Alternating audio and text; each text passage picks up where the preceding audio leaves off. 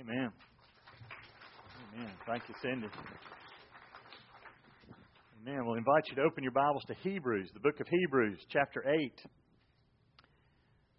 I need to do a survey this morning. The title of the message is Planned Obsolescence. When I came up with that title, it's based on the Scripture, but I didn't realize that a lot of people have never heard that term before. How many of you have ever heard planned obsolescence? Raise your hand. What that means is that a product comes out and they don't plan for it to last forever. Believe it or not, they don't really want your car to last forever because they want you to buy a new car. There are other things that they didn't ever intend for them to last forever. So we'll focus on the word obsolete. Let me just give you a few examples. Look at this first picture. Anybody remember this? That's a typewriter. I recognize that some of you still have a typewriter. I don't know why you still have one, but you do. Students, if you're under about 30, this is a typewriter. This was not a laptop. You couldn't search the internet, couldn't check the weather, you couldn't tweet or check Facebook with this. You actually had to put paper in it, and if you made a mistake, they had whiteout, they had tape, they had things you could do, but I remember typing 20-page papers. And if you ever went back and proofread your paper and recognized there's a mistake on this, you had to figure out how to make that page work with the corrections because you didn't want to run into the next page and have to retype everything. So you'd change words, you do whatever you had to, so all you had to retype was that page. That's a typewriter. Check this next one out. That's a computer. You used to have computers with punch cards and computer rooms, whole sections of buildings that basically all of that information would now fit into your phone. That's a computer. Look at the next one. That's a washing machine. I know some of you are thinking I'm making this up. Anybody ever use a washing machine like this for real? Okay? It hadn't been that long ago that did not plug in, by the way. In fact, that was a fancy one. It had the little ringer right there with it. So this was this was for people that had money. This was the deluxe model. I don't know what these sold for, probably $5. I don't know. Anybody remember how much did you pay for one of these washing machines? I don't know, but you didn't have to have the Maytag guy come and fix it. I know that. Look at the next thing. This is the telephone. Anybody here ever use one of these? Not a telephone, but a telephone like this. Hung on the wall, you cranked it, you talked to Sarah on the other end and said, get me Barney or whatever. And you spoke into a little microphone and you held this thing up. It was attached to the wall. Now, we didn't have one of these in my home, but the next picture we had, this is what I grew up with. This was in the kitchen. It was the only phone in the house. If you were in the bedroom and you heard the phone ringing, you had to run. And notice it had a rotary dial. It's a lot of fun. Now, what you would end up doing is taking that cord right there and you'd buy a new cord so you could walk all over the house. But you were tethered, folks. You were attached. This was an umbilical cord to the rest of the world. In fact, some homes have what were called party lines. Anybody remember that? That was where the phone would ring a different way for you, and then your neighbor may have the same line as you, just rang a little differently. And if you got bored at night, you could kind of listen in on their conversations. The phone has evolved from the wooden thing that hung on the wall to this, and then it got to this. Well, we've had payphones. Anybody remember payphones? We don't really have payphones anymore. I guess you can still find them a few places, but they cost a fortune to use now. Used to be a dime. At least first one I remember was a dime. Then it went to a quarter. All right. Then it got to where it cost you $14 to use a payphone. You had to have a credit card to dial a 1-800 number. And then how many remember this? That's the bag phone. Okay? Some of you are going, what were we doing back then? Folks, this was modern technology right here. This was, you could actually carry this around with you. This was the first cell phone. That's what you had. You had this bag. It usually was in your car. But if you got out and wanted to talk, and it cost $45 a minute. I mean, it was expensive. I'm serious. I remember the first one of these, I think you got 30 free minutes a month. After that, you had to give up one of your children. It was ridiculous. Okay? So, what's the point of all that? We have seen things that have gone obsolete. Where we're getting to in this passage of Hebrews chapter 8 is something has gone obsolete. Something is no longer in use. It's not good anymore. It's been discarded for and been replaced by something better. And it was planned. That's why I came up with the term planned obsolescence. This was God's plan from the very beginning. You go back to Genesis and you see a cord, a thread, working its way all the way to the cross. And what has been replaced is the Old Covenant. God made a covenant with Abraham, but then He made the Mosaic covenant, the one with Moses on the mountain with the Ten Commandments and a bunch of other laws. That was a covenant that God made. But He told the people throughout the Old Testament, there's a new covenant coming. That's what we're going to focus on this morning. Let me read just the first few verses, beginning in verse 3 of chapter 8. For the first point, and that is, the Old Covenant was a shadow. For every high priest is appointed to offer both gifts and sacrifices. So it is necessary that this high priest also have something to offer. Now, if he were on earth, he would not be a priest at all, since there are those who offer the gifts according to the law, who serve a copy and a shadow of the heavenly things. Just as Moses was warned by God when he was about to erect the tabernacle, for see, he says, that you make all things according to the pattern which was shown to you on the mountain. So first of all, the Old Covenant was a shadow. The Old Covenant was good. The Old Covenant was from God. But it was only a shadow of what was to come. It says that every high priest was appointed. That's true. High priest came out of the priestly tribe, the tribe of Levi. There were 12 tribes in the Old Testament. All the Israelites, the nation of Israel, nation of Judah, were broken down into 12 tribes. One of them was the Levi tribe, or Levites, and they were the priest, and they had a function. The priest represented man before God. Just to give you kind of a parallel, a distinction, the prophets represented God to man. They told men, this is what God says. But priests went before God to represent the people, to offer sacrifices, and there's two specific kinds of sacrifices they offered. They offered gifts and sacrifices, or two types of things they offered. Gifts and sacrifices. What's the difference? Gifts were offerings that could be food offerings. They could be wheat. They could be grain. They could be oil. They could be wine. They were offerings of dedication. They were offerings of thanksgiving. For example, they were taught in the Old Testament that when your fields produced a harvest, the first part of that was called the first fruits, and you brought it to God. You sacrificed it to God. And so it was a dedication. You were dedicating your field to the glory of God and for God to bless your field and the produce, the harvest that year. And so there were gifts. Then there were sacrifices. Sacrifices were blood sacrifices. These were animals. Truly, throughout the Old Testament, it didn't just happen one day a year, but the big day was Yom Kippur. This was the Day of Atonement. This is when the priest had to take a special bath, put on special clothes, had to offer a sacrifice for himself. And then he went into the Holy of Holies. And they offered the blood of an animal in the Holy of Holies to atone, to cover the sins of the people. One problem. Those sins were never truly forgotten because they were never truly, completely forgiven, because it was just a shadow.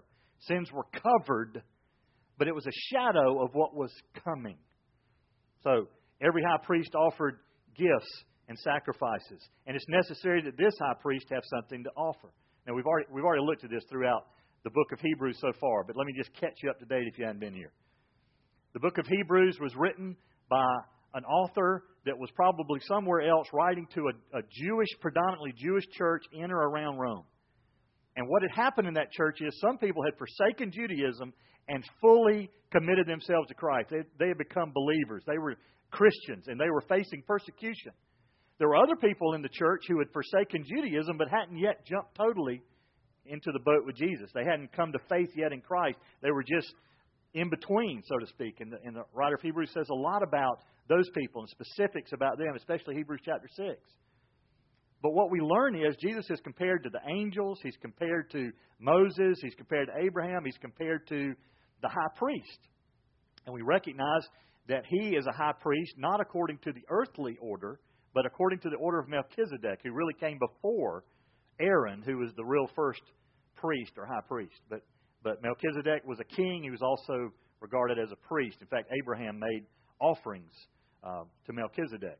But that kind of catches us up to date. So Jesus was a high priest, but he wasn't a high priest on earth. Why is that? Because he wasn't of the tribe of Levi. He didn't meet the qualifications to be a high priest on earth, and yet he did what high priests do. He offered a sacrifice. Here's the big difference. The high priest offered bulls or goats or ram. They slaughtered it. They sprinkled the blood on the Ark of the Covenant, and it satisfied the wrath of God for that year. Yom Kippur, one day a year. Jesus didn't sacrifice a lamb or a bull or a goat. Who did he sacrifice? Himself. He was the sacrifice. He shed his blood on the cross. So Jesus Christ did that once and for all. He didn't have to come back next year and do it again. When Jesus Christ cried on the cross, "It is finished." It wasn't just that his life was about over. It meant all of those hundreds of years of Old Testament sacrifices that pointed to this day, the day that Jesus Christ died on the cross. All of that is finished. Why? Because he has finally offered the sacrifice that they had been looking for, that had been pointed to throughout the whole Old Testament. And yet his work's not finished. It says he still ministers. So what is he doing? He's not offering sacrifices anymore, but he's still ministering as a priest for us in heaven. He's seated at the right hand of the Father. We looked at this last week. He constantly intercedes for us. He's our advocate with the Father. But he also does this, folks. Anytime we come to God with a thanksgiving or praise, we don't do that on our own. We do that through Jesus Christ. In fact, one of the neat things we looked at last week is this. You ever have times where you just don't even know how to pray? You know you need to pray, and maybe you're in a group, and I've done this before. Let's pray. And as soon as you close your eyes and bow your head, you think, I don't even know what to say. And yet there's a depth, there's a groaning within to speak to God. That's where the Holy Spirit steps in. That's where Jesus steps in. So the Bible says that the Holy Spirit takes our prayers that are groanings too deep for words and takes them to the Father. It also says that Jesus is our intermediary. He's an advocate with the Father. And so he takes our prayers and makes them before God to express to God what we need and what the intentions of our heart are. And so that's what God does. In fact, Colossians chapter 3, verse 17 says, "Whatever you do in word or deed, do all in the name of the Lord Jesus, giving thanks through Him to God the Father." That's what Jesus is doing for us right now. He's still ministering as a high priest. Now, if He was on earth, He would not be a priest. Why? Because He wasn't of the order of the tribe of Levi. But He's a heavenly priest. So the tribe of Levi pointed towards the perfect, which was Jesus, the heavenly high priest. The fact of the matter is we have served a copy. We've served a shadow. A copy, seriously, an exhibit or an imitation of something else. How much is a copy worth? Well, it was a copy of what, in fact, the Scripture goes on in this passage to say it's what God showed Abraham on the mountain. And God said, if you want to write down Exodus chapter 25, that's what this is referring to.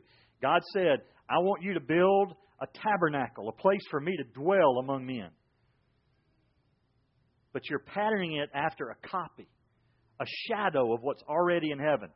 So the tabernacle, the dwelling place of God in heaven, is not some improved, they just worked on the earthly tabernacle. No, it's what was there to begin with. The earthly tabernacle is just a copy or a shadow. Now, if I go over here to the copy machine, out this door, there's a copy machine. If I happen to have a $100 bill, which I don't, anybody want to give me one? If I made a copy of it, how much is that copy worth? Probably about 10 years in prison, okay? If you try to pass that off somewhere. Copy's not worth much. But the copy on earth was worth a lot because God said, this is where I'm going to dwell with men. But keep in mind, it's only a copy. It's a shadow. How do we get a shadow? If you walk out today, it's going to be 11 o'clock. When we walk out the door, let's assume the sun's shining. You're standing there. There's going to be a shadow. Okay?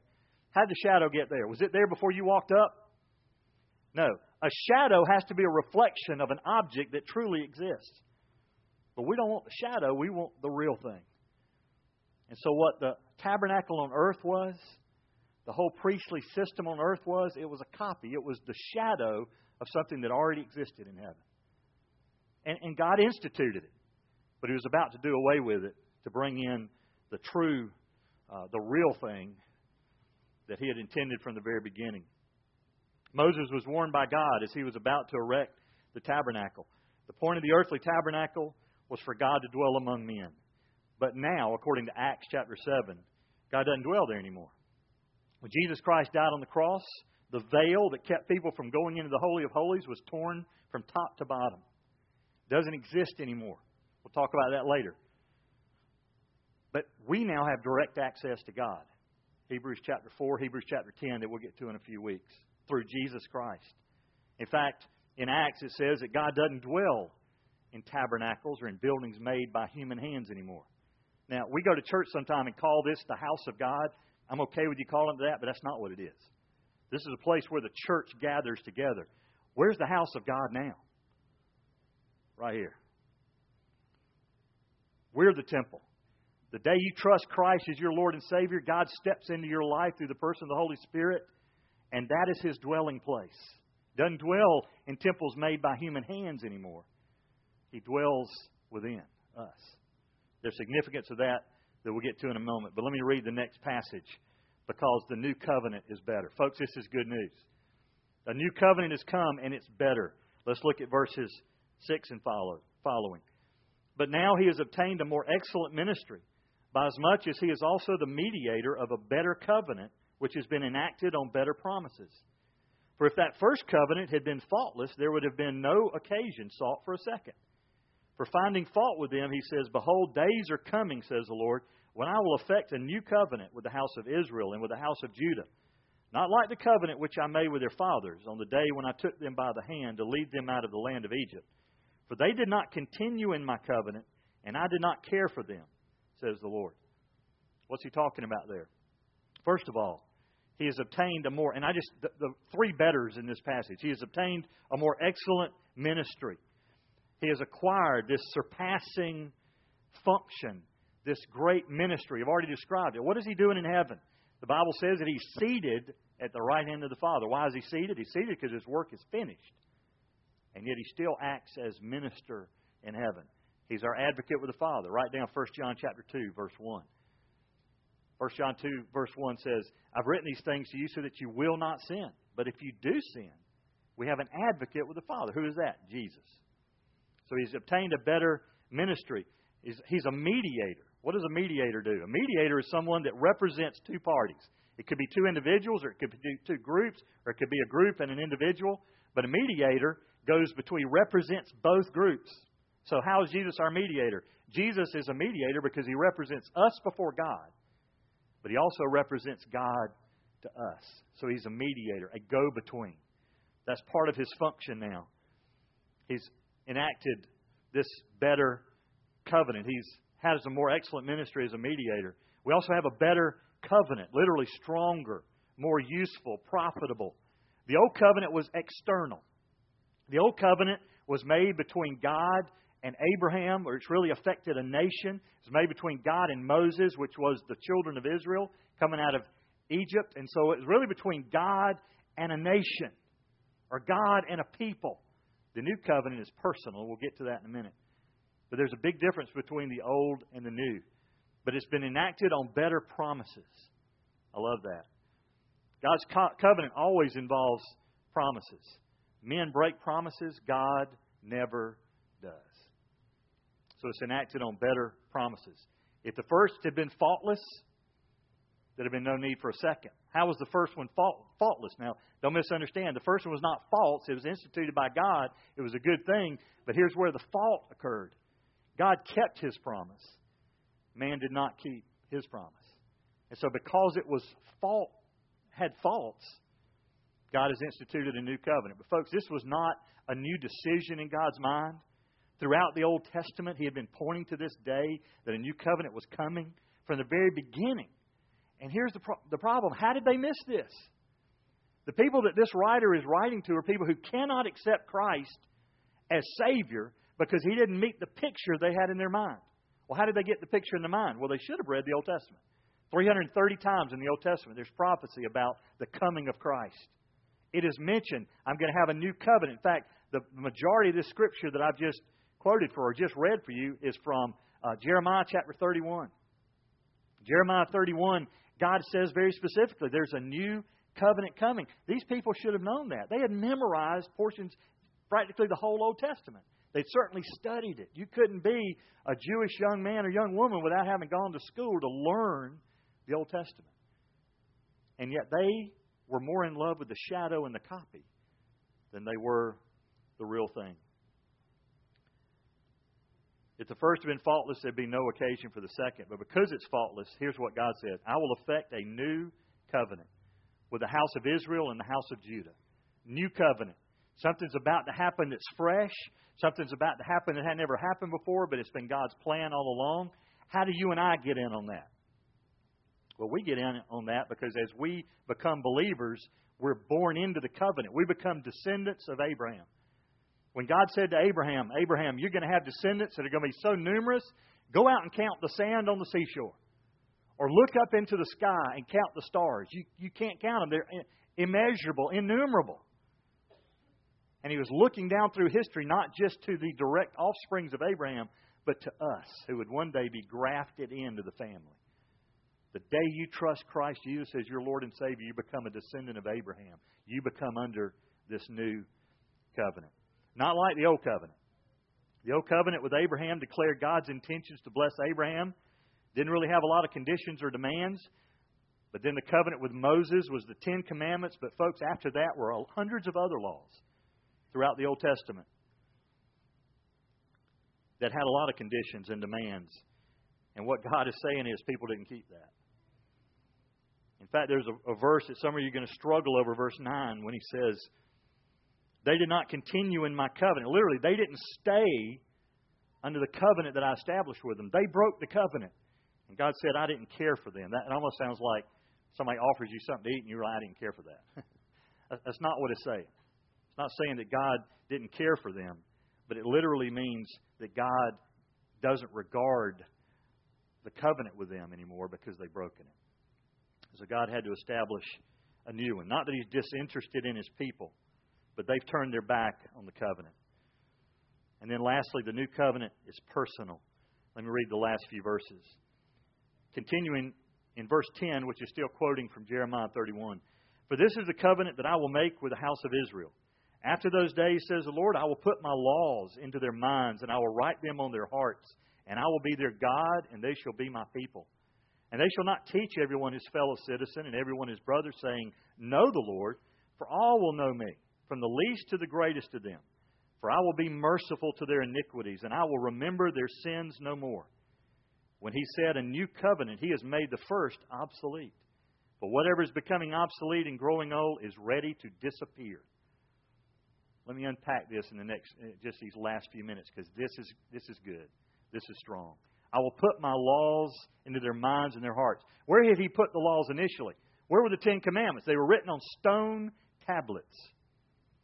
They were passed down from generation. It was something that was written. The law has been written. It was on parchment.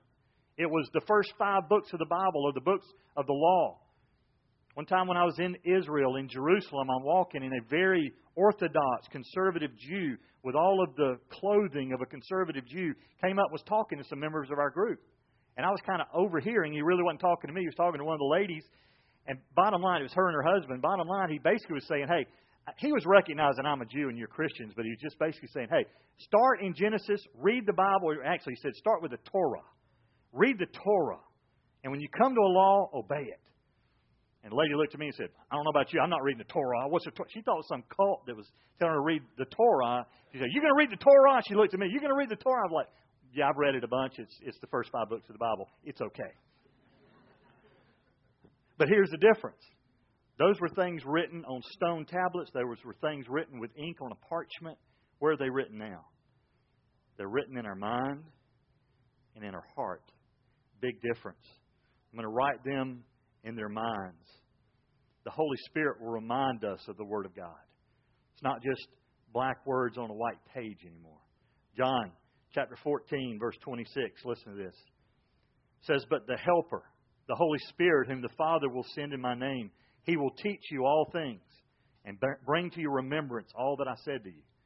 That's different than the Old Covenant. The Old Covenant was written. You had to go find it and read it, or you had to have your parents teach it to you. This is the Holy Spirit is reminding us of it because He's resident in our life now as a child of God. I'll write them on your hearts. We needed a spiritual heart transplant or a spiritual operation. God's given us a new heart when we come to faith in Christ. The old covenant was external. Worship was external. It wasn't real, it was ritual. Big changes happen now through the new covenant. In fact, he says you don't have to have somebody teach you. Why? Because all will know me. We'll be able to know God in a personal way. Big difference in knowing about God, Old Testament, and knowing God personally and intimately, New Testament. Let me give you an example. I'm a big golf fan. I grew up in Georgia. I used to go to the Masters. Used to, you could actually go to the Masters, practice round. You didn't have to do the lottery and get it every 5 or 6 years, but every year we used to go. I remember one particular practice round, it started raining, so on the 11th hole down there near the beginning of Amen Corner, we got under a television stand to stay out of the rain. And next thing I know, a guy walks under with us. It was Jack Nicklaus, my childhood hero. And so the friend that was with me is thinking, that's your hero. That's all you ever talk about is Jack Nicklaus. Why aren't you talking to him? Well, I'm not talking to him because I don't know him. I knew a lot about him. I knew when his birthday was. I knew what his kids' names were. I knew what his wife's name was. I knew that he was colorblind. I knew how many majors. I knew all this stuff. But if I said, hey, Jack, remember me? What would he have said? I'd rather not shake your hand right now. You know? Okay? And all these other people were just peppering him with stupid questions. How many golf balls do you use around? All this kind of stuff. I'm just sitting there in awe. But I don't know him. I just knew about him. Also at Augusta, over on the practice range a few years later, I'm standing there and we're watching people hit golf balls. And, you can typically tell who the golfer is because you recognize them from television, or you can read their name on the bag, or you can read their caddy's name on the back of his outfit. But there's one guy with a straw hat on, and everybody said, who is that, Robert? And I said, I don't know. I recognize him. I just could not think of his name. And in front of me was this little kid that kept looking up. He was annoying us. Like he's listening in on our conversation. And I kept saying, I don't know who that is. And finally the little kid said, it's Dan Forsman. And as the kid turned around a little bit more, I noticed he had a name tag on. And I can't remember his first name, but his last name was Forsman. That was his daddy out there. He was probably a little perturbed at us that we didn't know his father. Now, if he had walked through the gallery ropes and went up and said, hey, Dad, what would have happened? His dad would have picked him up in his arms and hugged him. He could walk with him. If I had done that, what would have happened? There would have been armed guards come out and escorted me, maybe to jail, but certainly off the property. Don't ever come back again. Your privileges have been revoked. Why? Because I didn't know Dan Forsman. But that was his son.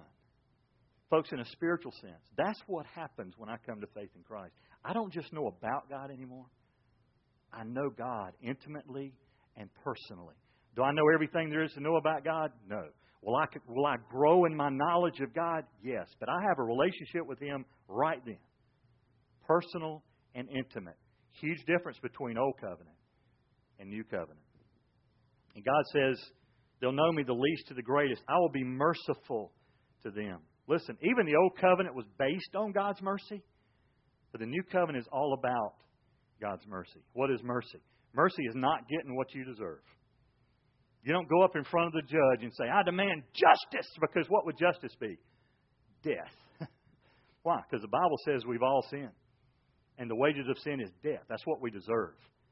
So God gives us mercy, not what we deserve. He also gives us grace, which is something He gives us that we don't deserve. Mercy is not getting what you do deserve. Grace is getting what you didn't deserve. And I will remember their sins no more. Let that one soak in a minute. In the Old Testament, sins were never truly, totally forgotten because they were never truly, totally forgiven. There was a covering for sin. But when God says, I will remember their sins no more, what a great statement. Several times in the New Testament, I will remember their sins no more. Does it mean God forgot? No. God's all-knowing. So He can't forget anything until He chooses to. And so when God says, I remember that no more, it's how God separates sin from us. In the Old Testament, they separated sin by praying it over the head of a goat. It was called a scapegoat. And somebody had the audacious duty of taking that goat out away from the camp and making sure it never came back. Because the worst thing that could happen, if that was your job, go lose this goat. And the next morning you're hearing, man. Yeah. What basically just happened is the sins of the people that were prayed over the head of that goat just came back. Well, here's the good news. We're not praying over the head of a goat. God is saying, I choose to remember your sins no more. You and I struggle with that because we can't forget. But God says, I choose to remember it no more. So how should we live our life, folks? When you've been forgiven, quit bringing it back up. Quit dwelling there. Quit wallowing in it. Quit playing with it. Understand you have been forgiven. Your sin's been separated as far as the east is from the west. He remembers it no more. And then last he says, this old covenant has become obsolete because there's a new covenant. Whatever is becoming obsolete and growing old is ready to disappear. In fact, the word he uses for disappear is the word he uses in James for vapor. It means that. It means you walk out on a cold morning. It's probably not going to happen in the next few weeks.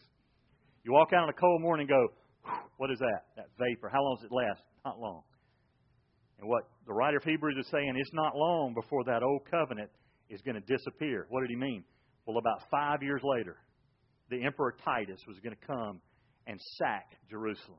He was going to destroy the temple. The sacrifice was ended. There wasn't a place for it anymore. There really wasn't a need for it. Now, unfortunately, Jews who haven't come to faith in Christ are still waiting, longing for the temple to be rebuilt so that they can offer sacrifices again. Folks, we don't need to do that. Why? Because Jesus was the sacrifice once and for all. So what are the implications? Let me close just with a few thoughts. The implications of the new covenant is this. God now lives within, in the person of the Holy Spirit. You now have the power to live the Christian life. Listen, the old covenant was just pointing to the fact that you couldn't keep the law. You didn't have the power to keep the law. The new covenant is about relationship. And the Holy Spirit empowers you to live what God's told you to live. You have a relationship with God. God said, I'll be their God and they will be my people. God's not ashamed to be called your God. Don't be ashamed to be called His child. You can know God personally and intimately, even as you are known. Fourth, you can experience true forgiveness, literally separation from sin. And then the last, you can experience real worship, not ritual. Folks, it's awesome to worship a God that you know. Instead of just singing words off a screen, it expresses the desires, the thoughts, the intentions of your heart. Let's pray together. Father, thank you for the truth of your word. Father, thank you for the new covenant. God, we recognize the old covenant was good, but it wasn't perfect. It wasn't the best. It pointed to something real. It was just a shadow and a copy. But Lord, thank you that we're under a new covenant that involves a relationship with Jesus Christ. God, I pray that every heart that hears this message would want that and not the shadow. Thank you in Jesus' name. Amen.